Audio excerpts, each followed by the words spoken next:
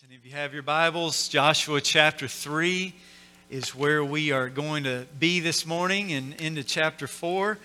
And as you are making your way there, perhaps you can relate a little bit in that my whole life, as far back as I can remember, I have loved water.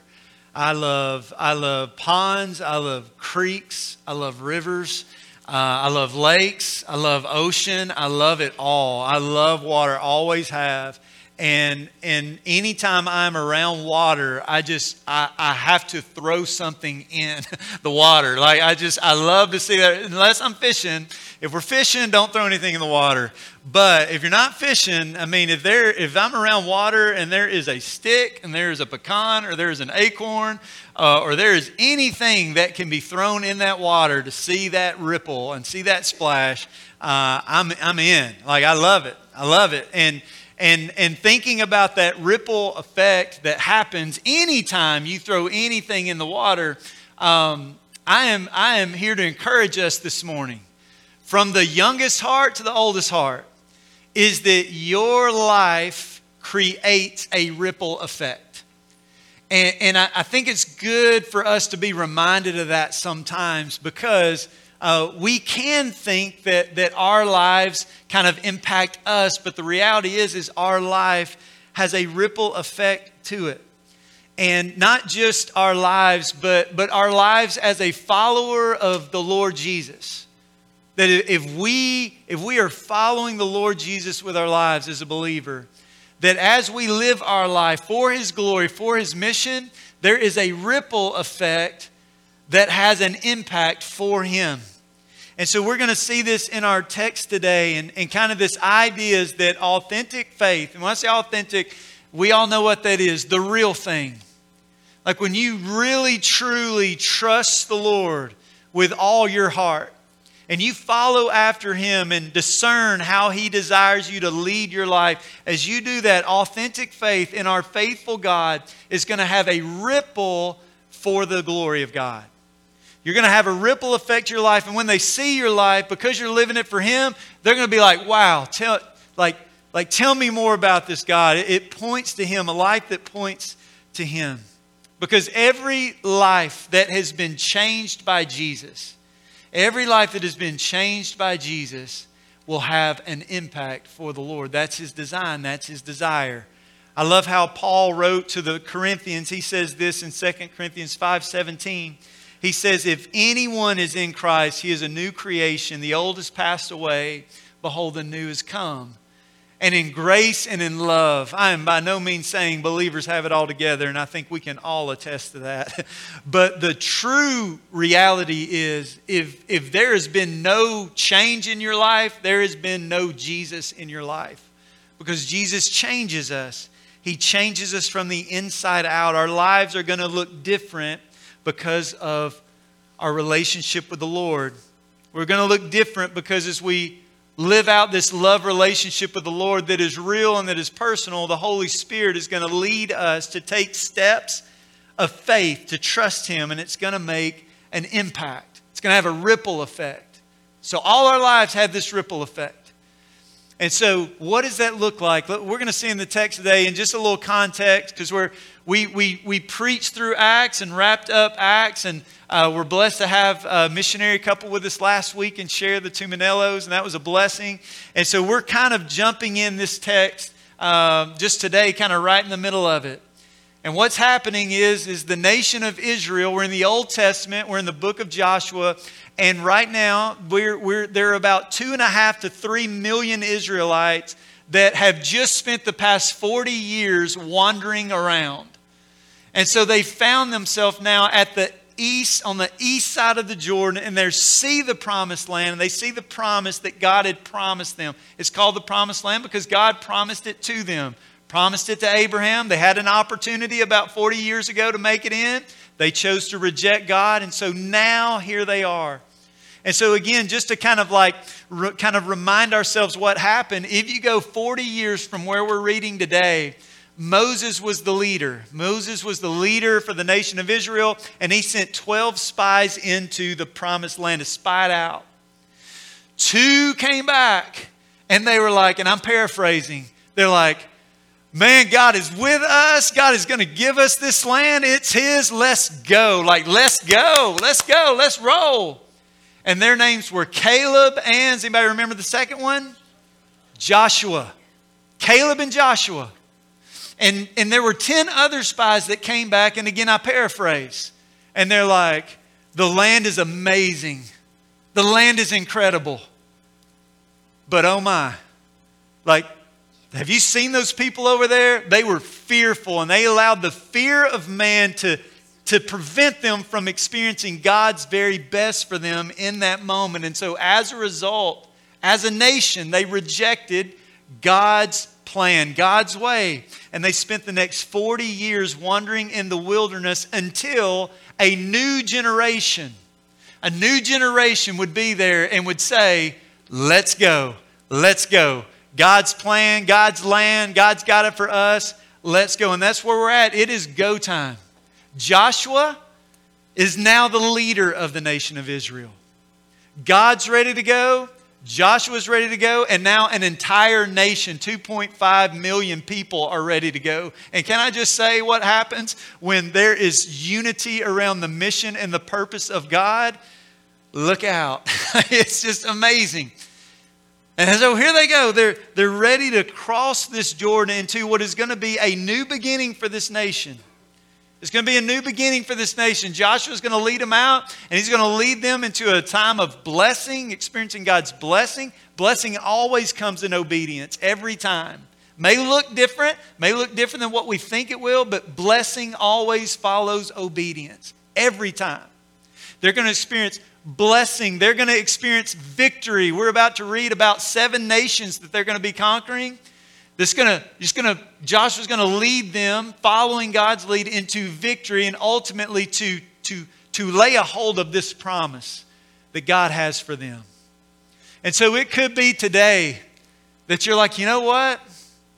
I need a new beginning. I need a fresh start. And we see this in the text, is that even today, Jesus, I believe, desires to lead us into blessing. Blessing, into victory. We all have those struggles, those things we wrestle with, those things maybe we don't like. Through God's grace and His strength, He desires to grant us victory in those areas of our lives as we surrender to Him. And ultimately, one day, to experience our eternal inheritance, which will be eternity with Him forever and ever and ever. And so as we walk through the text this morning, we're going to see this ripple effect of faith, and it's going to start, where does it start? It's going to start right here in our heart. It's going to start in our heart before it ever makes itself outside. So let's look at the ripple effect, first of all, in our lives. In our lives, our faith is reflected in action. Faith is an action verb. Look at Joshua chapter 3, and we'll go back up to verse 9. The Bible says this, "And Joshua said to the people of Israel, 'Come here and listen to the words of the Lord your God.' And Joshua said, 'Here is how you shall know that the living God is among you.'" And I just want to take a moment. I love that, because we serve a living God. They're about to go into a land. They're going to face 7 nations. And all of those nations serve a false God. We serve one God, and He is the living God. He says, "Here's how you shall know that the living God is among you, and that He will without fail drive out from before you the Canaanites, the Hittites, the Hivites, the Perizzites, the Girgashites, the Amorites, and the Jebusites. Behold, the ark of the covenant of the Lord of all the earth is passing over before you into the Jordan." So I want to take a moment right there and just kind of circle back around to the Ark of the Covenant just for a moment. Perhaps you've seen Indiana Jones, Raiders of the Lost Ark. Okay, here's what the Bible tells us is the Ark, right? The Ark of the Covenant. God instructed them to build a box. It was a box. It was made out of wood. It was about 45 inches long, about 27 inches deep, about 27 inches high. It was covered in gold. The lid was solid gold, and on each end there were cherubs, angels with wings, and they kind of bring their wings forward like this, facing each other. The wings touch. And it was here that God would manifest his presence in a unique and powerful way among his people. And in this ark, Hebrews actually gives us the best description of what's in there. But there's a gold jar of manna. There's Aaron's staff that budded. And then they had the tablets of stone that Moses wrote the Ten Commandments. But what was most significant about the Ark of the Covenant was that this was the symbol, this was the sign that God's presence was with his people. And so I love how through God's instruction, through Joshua to the people, the ark is going to kind of lead out and the people are going to follow. And it's this reminder that God's presence is with them. And can I just encourage you, as believers today, God's presence is with you. Now, we don't live in the Old Testament. I'm kind of thankful for that. We live in the New Testament. We have the Holy Spirit, his presence living and dwelling in us. But the Ark of the Covenant, that was a precious, precious object and a symbol of God's presence. And so we look at verse 12 and the Bible says, "Now therefore, take 12 men from the tribes of Israel, from each tribe a man, and when the soles of the feet of the priests, bearing the ark of the Lord of all the earth, shall rest in the waters of the Jordan, the waters of the Jordan shall be cut off from flowing, and the waters coming down from above shall stand in one heap. And so when the people set out from their tents to pass over the Jordan with the priest bearing the ark of the covenant before the people, and as soon as those bearing the ark had come as far as the Jordan, and the feet of the priests bearing the ark were dipped in the brink of the water. Now the Jordan overflows all its banks throughout the time of harvest." Verse 16, "The waters coming down from above stood and rose up in a heap very far away at Adam, the city that is beside Zarethan. And those flowing down toward the sea of Arabah, the salt sea, were completely cut off. And the people passed over opposite Jericho. And now the priest bearing the ark of the covenant of the Lord stood firmly on dry ground in the midst of the Jordan. And all Israel was passing over on dry ground until all the nation finished passing over the Jordan." The ripple effect of our faith always starts inside. Starts with our hearts. As we spend time to read God's Word, this is God's voice into our life. Spend time in prayer, seeking the Lord, being sensitive to His leadership for our lives. The Holy Spirit will direct our hearts and mind as He desires. It comes through spending time with Him. If you were to go back to Joshua chapter 3 and look at the first line, you will find Joshua rose very early in the morning. In other words, Joshua gave his best. That was his best. And you may be like, the early morning is not my best. You don't want to see me when I first wake up. But we all have a best time of the day. And for Joshua, he rose early. God spoke to him. God met with him. God led him. And then he poured that into others. And they followed God together. And so we see even in the New Testament, this was the pattern of Jesus. Over in Mark 1:35 says he would rise early in the morning, find a desolate place, and there he would pray. And so he spent this time, this quality time with the Father. And if we are to discern rightly what God desires to do in and through our lives, then we must spend time in His Word. And so what began as a personal instruction of the Lord to Joshua, then poured that into others, and here they go. They're ready to go. And Joshua, or here in Joshua 3 and 4, God's working in a different way than He did at another parting of the water back in Exodus 14. If you jump over to Exodus chapter 14, you will find Moses leading his people out across the Red Sea. Across the Red Sea. And so God instructed him, just raise your hands, right? Raise your hands. And as he raised the hands, God peeled back those waters of the Red Sea, and they passed across on dry ground, to which one, that is amazing. Two, how incredible must that have been and mind-blowing to walk with heaps of water on both sides, and you're walking across on dry ground. But another thing that I think is interesting in Exodus 14 is God peeled those waters back before they ever took a step. was like, all right, let's go. Now in Joshua 3 and 4, it's a different scenario. People are still walking by faith, but this time before God is going to peel back the waters of the Jordan, guess what he's asking them to do first? He's saying, before these waters are going to roll back, the toes of the priest must touch that water.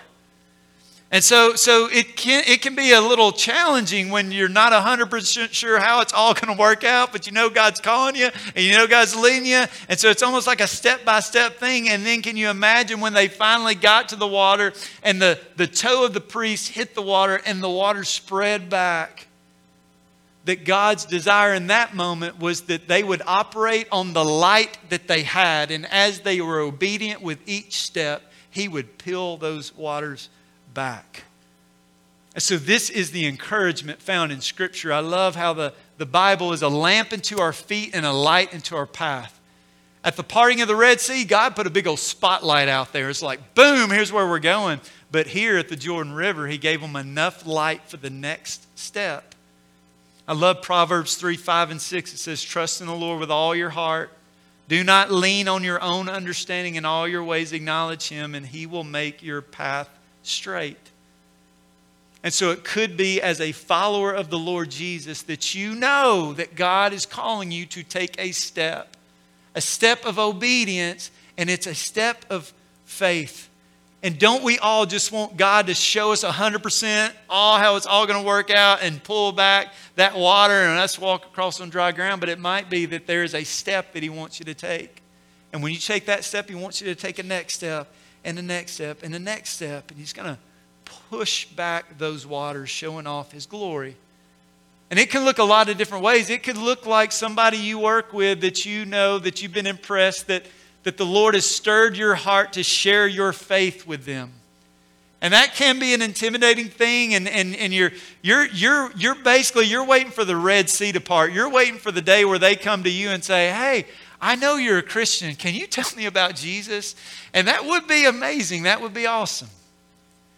But sometimes, rather, it's God desiring us to take that step of faith and that step of obedience and to share. It could be that God is stirring your heart to invest in a family that is going through rough times. You see it, maybe you don't know them super well, but you see what they're walking through and you feel stirred to be a blessing, to be an encouragement, but you don't want them to think you're weird and that you're in their business. And so you just kind of sit back and you're like, well, maybe they'll come to me and share a need that they have, and then I'll do that. So you kind of sit back and you're waiting to have it all, have that open door. It might be that you're wrestling with this struggle in your life and you're just waiting till maybe somebody just walks up to you and says, hey, I've noticed that it looks like you've been really sad lately or struggling. Is anything going on? And you're just waiting for that opportunity. But maybe God wants you to take that step and to reach out to somebody who you know loves and cares for you. It may be like, you don't have a relationship with Jesus. You've heard the gospel a million times and you're just waiting. You plan to maybe one day, but you're just waiting for that Red Sea to part. And you're like, well, then I will. But maybe there's a step. Maybe God wants you to take that step today, or maybe even a call to ministry. Like you don't 100% sure what that looks like. And you're just waiting for everything to make 100% sense before you take a step. But here God's working in a different way. He's saying He's saying get your feet wet and watch what I do. That's what God's doing. I love last week we were so blessed to have the Tumanello family here, missionaries to Denmark, and they're here on furlough, and so they were able to share with us. And one of the things, if you're with us, if you weren't able, I encourage you to go back listen to. It was a great word, and they're there in Denmark, and one of their greatest outreaches in Denmark is a Thanksgiving dinner. So it's Thanksgiving week, and they say Thanksgiving is like they want an American Thanksgiving over there. And that's like one of their greatest opportunities to minister. And I thought it was really cool. I had a friend of mine this week who's a member of our church. That kind of stuck with him. And so he works in a setting where he's around all kinds of different people and even different nationalities. And so not knowing where these guys might be spending Thanksgiving or might not be spending Thanksgiving, he reached out to them. And so they jumped, sounds like, at the opportunity. And so this coming Thanksgiving, they're going to have an Italian and a Brazilian join them for Thanksgiving. And I just think that's so awesome. You know, it's an opportunity. But sometimes we can just want everything all in front of us before we take a step. But God's saying, no, take the step. Take the step of faith and trust me. Every step is a faith step. God's saying, trust me and watch me push the waters back. Verse 1 of chapter 4, the Bible says, when all the nation had finished passing over the Jordan, the Lord said to Joshua, take 12 men from the people of each tribe a man, and command them, saying, take 12 stones from here out of the midst of the Jordan, from the very place where the priest's feet stood firmly, and bring them over with you and lay them down in the place where you lodge tonight. And then Joshua called the 12 men from the people of Israel, whom he had appointed, a man from each tribe.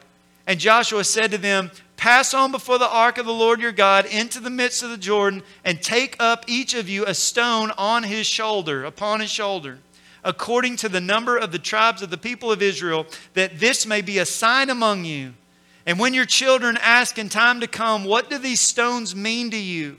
Then you shall tell them that the waters of the Jordan were cut off before the ark of the covenant of the Lord, when it passed over the Jordan, and the waters of the Jordan were cut off. So these stones shall be to the people of Israel a memorial forever. Forever. Verse 8, and the people of Israel did just as Joshua commanded. They took 12 stones out of the midst of the Jordan, according to the number of the tribes of the people of Israel, just as the Lord told Joshua. And they carried them over with them to the place where they lodged and laid them down there. And Joshua set up 12 stones in the midst of the Jordan, in the place where the feet of the priest bearing the ark of the covenant had stood. And they are there to this day. For the priest bearing the ark stood in the midst of the Jordan until everything was finished, that the Lord commanded Joshua to tell the people. According to all that Moses had commanded Joshua, the people passed over in haste. Now that's kind of a marathon read right there. And perhaps you have heard this story, perhaps familiar with this story, commanded to take these 12 memorial stones and take them with them, and they're going to be a reminder, they're going to be a marker, and we're going to talk about that in just a moment. But did you notice what happened in verse 9? There's actually 2 memorials that are built. I think it's interesting, this second memorial, over in verse 9, it says, and Joshua set up 12 stones in the midst of the Jordan, in the place where the feet of the priest bearing the ark of the covenant of the Lord had stood, and they are there to this day. Now I want you to try to put yourself, now granted there's a whole lot of Israelites hanging out, but I can't help but think that some did see what Joshua was doing. Like they're making their way. We're now on the other side. Let's go. We got our stones. Let's go to Gilgal. But Joshua's over there and he's taking 12 stones and he's setting it up in the river where nobody's going to see it. Where in just a moment we'll see as the priests come out of there, those waters, those flood waters are just going to pour back over. So what is going on in that place? Could it be maybe God instructed him to and we just don't know about it? Or maybe he felt impressed that he wanted to set up a memorial for what God had done for them? But what if this memorial is a reminder that their past is buried? That is so encouraging. Like the 40 years, the disobedience, the hard-heartedness, the missed opportunities, the mistakes along the way, like those things have a way to stay with us, don't they? I almost didn't become a pastor because of my past. I mean, maybe you can relate. You think you got to have this perfect spiritual resume to be used of God. But yet God is always using broken people. And what's happening in this text is Joshua's building this memorial in that water, and those waters they're gonna be buried by that water. And could it be that they would know that as they move forward, that this was the place where they buried their past? That this was a place, it is impossible to plow a straight line when you're looking backwards, isn't it? It really is. And so many of us are are burdened and wounded and just our past is kind of shaped, but our failures are never final with God. Our failures are never final.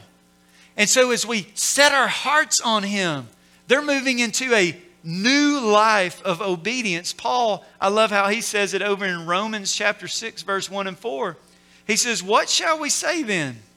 Are we to continue in sin that grace may abound? By no means. How can we who died to sin still live in it? Do you not know that all of us who have been baptized into Christ Jesus were baptized into His death? We were buried, therefore, with Him by baptism into death, in order that just as Christ was raised from the dead by the glory of the Father, we too might walk," there it is, I love it, "in newness of life." So here they are. They're moving into this promised land. And this their faith, it is an internal work. It's making its way out. And when it makes its way out, guess who's it's going to impact first? Those who are closest to you. Those who are closest to you. The ripple effect of faith happens not only in our lives, but also in our homes. Our faith invests in others. Look at chapter 4, verse 17. We'll skip down a little bit here. In verse 17, the Bible says that Joshua commanded the priest, "Come up out of the Jordan." And when the priest bearing the ark of the covenant of the Lord came up from the midst of the Jordan, and the soles of the priest's feet were lifted up on dry ground, the waters of the Jordan returned to their place and overflowed all its banks as before. And the people came up out of the Jordan on the 10th day of the first month, and they encamped at Gilgal on the east border of Jericho. And those 12 stones which they took out of the Jordan, Joshua set up at Gilgal. So for me, I read the story and initially I think, okay, they've got these stones. I don't know how big they were. They got those stones up. They evidently, Joshua told them, put them on his shoulder, so they're big enough to put on his shoulder. And in my mind, Gilgal's like on the other side of the bank, but Gilgal's really about 8 miles away. And so not only are they just getting them out of the water, like there is great determination that is happening to get these stones 8 miles to Gilgal, which is about 2 miles from Jericho, where they'll be camped out. So Gilgal's a special place. It'll be the place where King Saul is going to be crowned the first king of Israel. It's going to happen at Gilgal. At Gilgal, it's where King David was received back into the kingdom after his son Absalom's rebellion. It's going to be the place that the prophet Samuel will go, and it's kind of part of his preaching circuit. And he would always stop at Gilgal. He would preach. It's a sacred place. It's a solemn place. But notice how this ripple effect is in our homes. And I think that's intentional because he says in verse 21, he said to the people of Israel, "When your children ask their fathers in times to come, 'What do these stones mean?' then you shall let your children know, Israel passed over this Jordan on dry ground.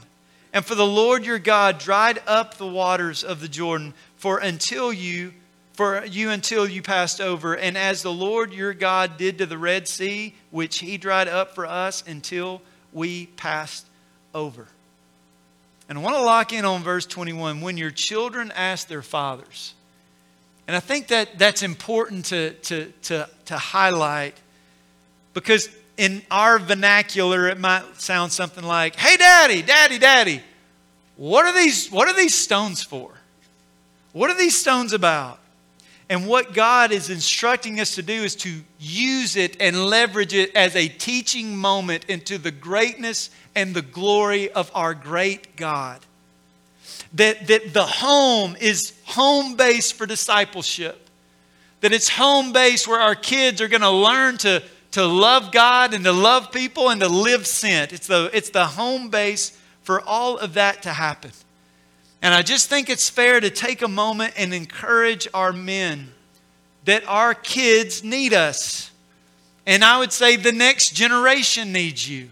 And the next generation. And the next generation. That our kids don't need perfect dads. They just need dads that love Jesus.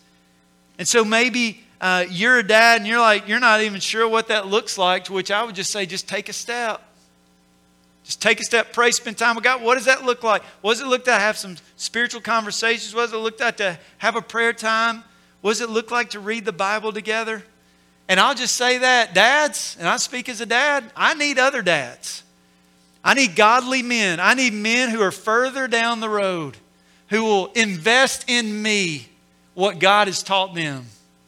And so we need spiritual fathers in our lives to invest and to pour God's truth in our lives. And hauling that rock 8 miles to Gilgal, like that was no easy thing, right? And so it can be challenging in the world we live in to maintain the priority. But I love what one of my mentors says, and I've shared it here before, is that our kids will never prioritize what we marginalize. And so as they see our relationship with God, it is designed that in the home, they will look at mom's faith and they will look at dad's faith and they will see how important the Lord is. This is where they learn. We gather as a church body, guess what? To be equipped. To be equipped and to go out on mission for the Lord. But the home is home base for discipleship. And I would just say to the oldest generation, the oldest living generation, we need you. I need you. I don't know what that looks like. It may be like retirement, empty nest, like kind of like but like we need godly men, we need godly women pouring into this next generation. We are blessed to have a building for kids next door. We are blessed to have an area of our church that is committed to students here on our campus.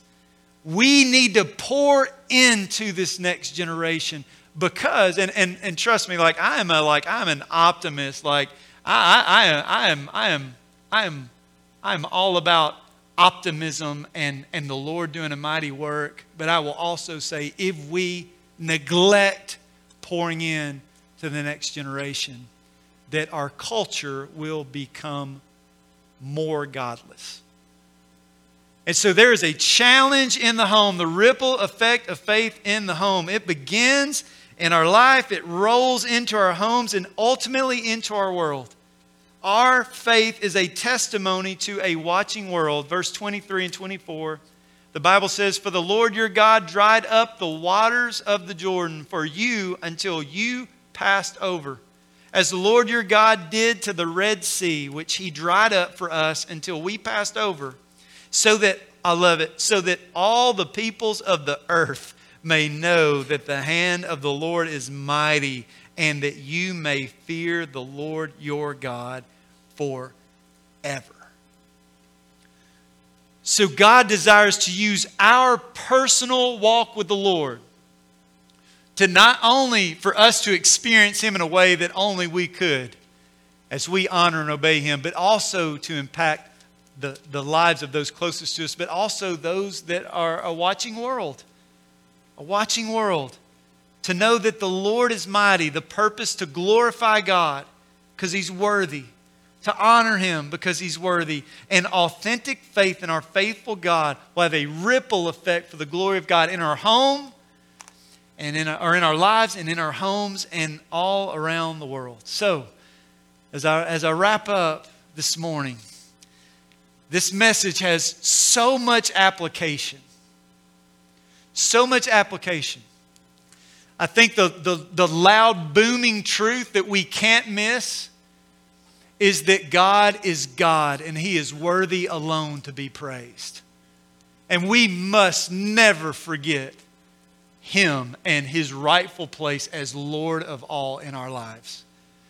But then you start seeing the application points of all of that. It impacts every area of our life. So I would just say this as we roll into this Thanksgiving week, that may we be extra intentional to remember God's faithfulness.